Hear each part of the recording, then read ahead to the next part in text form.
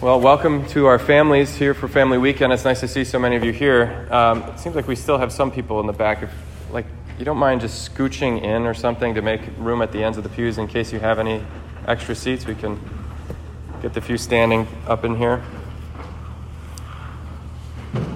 It's great to have you all here. I'm Father Connor. I'm the chaplain here at the Newman Center here at UIC. It's my great pleasure to minister every day to the students here at the university and to help shepherd them in the faith and to learn from them as they learn from us, to be the presence of the Catholic Church in the midst of a secular university. I myself went to a secular university. I went to the University of Illinois in Champaign and was very involved in my Newman Center down there. And I know that it can be kind of a home away from home, whether you're a commuter or whether you live on campus, to have a place that you can call your spiritual home, your spiritual family. That's what Newman is supposed to be. So I'm glad you're here. And you're all welcome to brunch afterwards. Our campus minister, Becca Sire, along with our focus missionaries, have been working very hard all morning, preparing pancakes and eggs and bacon and everything. So thank you for coming.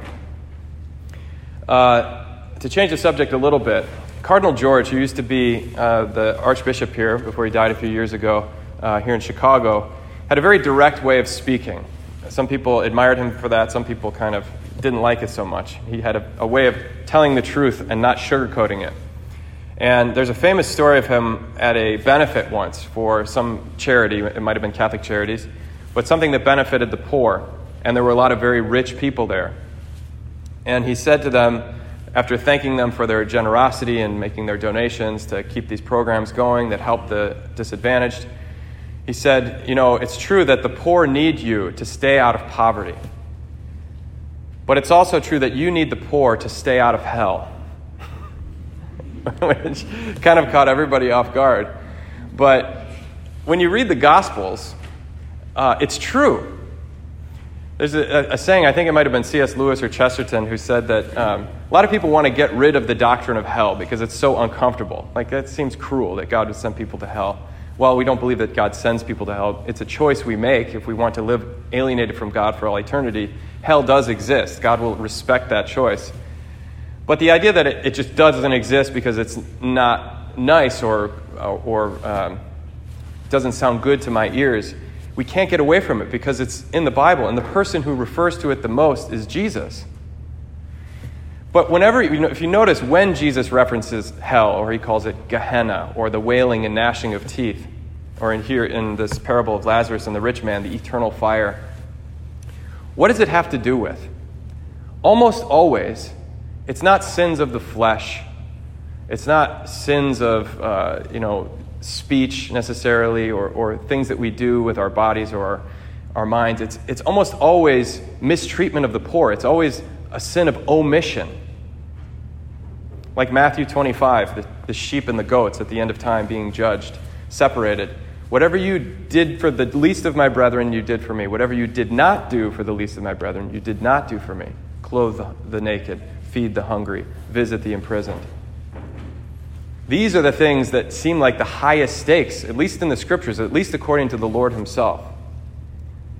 That it matters. And there might be a time when it's too late, like it was for the rich man in this parable today, where you can't take back the fact that you saw suffering around you and you did nothing about it. We need the poor, we who are comfortable or secure. Notice that in the scriptures, it's never a problem to be too weak or too poor or even too sinful. Jesus has a lot of time for prostitutes and tax collectors and sinners who are repentant, who acknowledge their weakness, who beat their breasts and say, Lord, I'm a sinner, have mercy on me. What's dangerous is security, feeling puffed up, like I'm doing everything right, actually. I think I'm doing God a lot of favors. That sort of attitude, where you're comfortable in your own self-righteousness, is when we're in danger. So it's easy to feel the guilt trip, right? When we read a reading like this, where Lazarus is suffering all his life long, ignored by the rich man while he dines sumptuously, dressed in fine garments and in a big house. Well, we know that there's poor people all around us. There's always someone, no matter how hard we have it, there's always someone who has it harder. I remember when I was in seminary, a lot of seminarians would complain about not having enough money because we had to buy our own books and we got this tiny little stipend. But we didn't have to pay tuition, and they gave us room and board, because we were studying to be priests and theoretically giving our lives away to Christ. So a lot was provided for us, although we didn't have a lot of spending cash. And guys would complain about this all the time. Oh, I have no money. Well, this group came up from a neighborhood where we knew some sisters who ministered to this neighborhood, and it was a poorer neighborhood in Chicago. And they came up to visit us at the seminary, and they had lunch with us. And they ate the normal lunch in the normal cafeteria that we eat every day. And we met them and shared with them. And months later, some seminarians were down in that neighborhood at the convent, visiting those same people in that same neighborhood. They said, oh yeah, I remember when you came up and visited us at the seminary. And one of the ladies said, oh yeah, you guys were having a buffet that day. And the seminarian felt bad because he goes, oh, we have that every day. We have a buffet every single day. But you don't see it. A lot of times we don't see how much we have in comparison to the people around us. And it's understandable. It's human nature to just fall into complacency, into our security.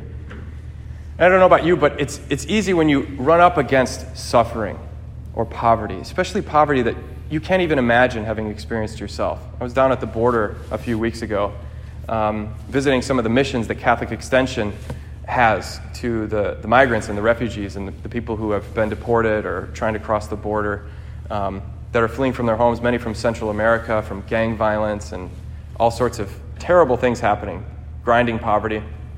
And I was sitting across from a man who, not 12 hours before, had been kidnapped by drug cartels, sold to another group of mafiosa, and then had escaped in the middle of the night when, in the abandoned house where he was held kidnapped, sequestered with like 3 or 4 other people, him and his 16-year-old son had escaped while the kidnappers were distracted. And there he was sitting in this convent, in this home for refugees, not knowing what to do, whether he was going to go back to Honduras or what. But I'd never met someone who had encountered such poverty. And the reaction we normally have, I think, is fear and guilt. Like when a homeless person comes up to you on the street, it's immediate discomfort. Is this person going to take advantage of me or manipulate me or lie to me? Or what is my duty here? Do I have a responsibility? Because I do have some cash. I could give it away, but I don't want to. And so a lot of times we just end up doing nothing. There was, at the beginning of the 20th century, a man named Pier Giorgio Frassati, who was from Turin, Italy. And at 17 years old, he became a member of the St. Vincent de Paul Society, which meant he served the poor every day in his city. He also was a lay Dominican, which meant that he had permission to go to communion every day. And in those days, it was not common for lay people to go to communion every single day. But he would go to daily mass every morning, receive communion, and then at night, after his day's work and after his studies and after his service to the poor, he would go all night to do Eucharistic adoration on into the middle of the night and then go home. He was so generous with the poor that what little he had as a student, he would give away his bus fare, for instance, to someone who needed it, and then run home to make it home for dinner. His family was actually very wealthy. His father was a senator in Italy. He also founded and owned a very prominent newspaper. His mother was an artist, a known artist.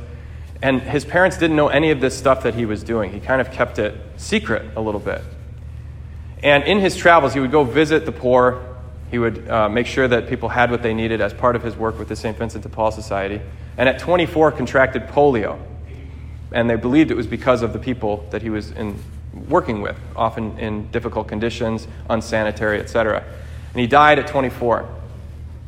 And in Turin, Italy, there's pictures of this, of his funeral. That in the streets of Turin, there were tens of thousands of people who came out, all of whom knew Pier Giorgio Frassati as the generous young man who cared about everyone, who saw the poor and went to them and became friends with them. And his parents were like, who are all these people? They had no idea the effect that he'd had in the world.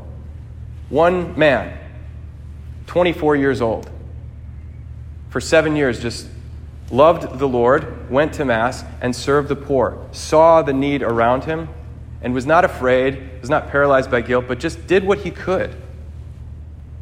And all these people came out to pay their respects, to say goodbye to this man. There's this saying in business, it's not what you know, it's who you know. Have you ever heard that? It's not what you know, it's who you know. It's all about networking, right? You got to know the right people. It's important to be good at your job, but even more so, to know the right people to advance your career. Notice that in this parable, that the rich man has no name. Jesus did not name the rich man. He's just rich. I'm sure in this world, a man like that would have had a name. People would have known who he was because he could make things happen. He was an important person to know. But in heaven, no name. But Lazarus does. Lazarus is in the bosom of Abraham, in heaven, receiving comfort, in joy, on the good side of the chasm, up in heaven, in the kingdom. And he has a name. He's somebody. On earth, he was nobody. It's not what you know, it's who you know. Because in the kingdom of God, as Jesus says, the last shall be first and the first shall be last. We don't have to fix poverty. We have to work for justice. We have, as Christians, to have that effect in the world. But me individually, you individually, we can't fix all the poverty, all the injustice in the world. But we can choose to see it. We can choose not to step over the Lazarus on our doorstep. We can be like Pier Giorgio Frassati and not be afraid, not paralyzed by guilt, but learn these people's names. Learn the name of my brother and sister in need and to do something. Because we want to know the right people. We want those tens of thousands of people up there in the kingdom of heaven waiting, knowing our name, saying, he helped me, she helped me, she's my friend, let her in.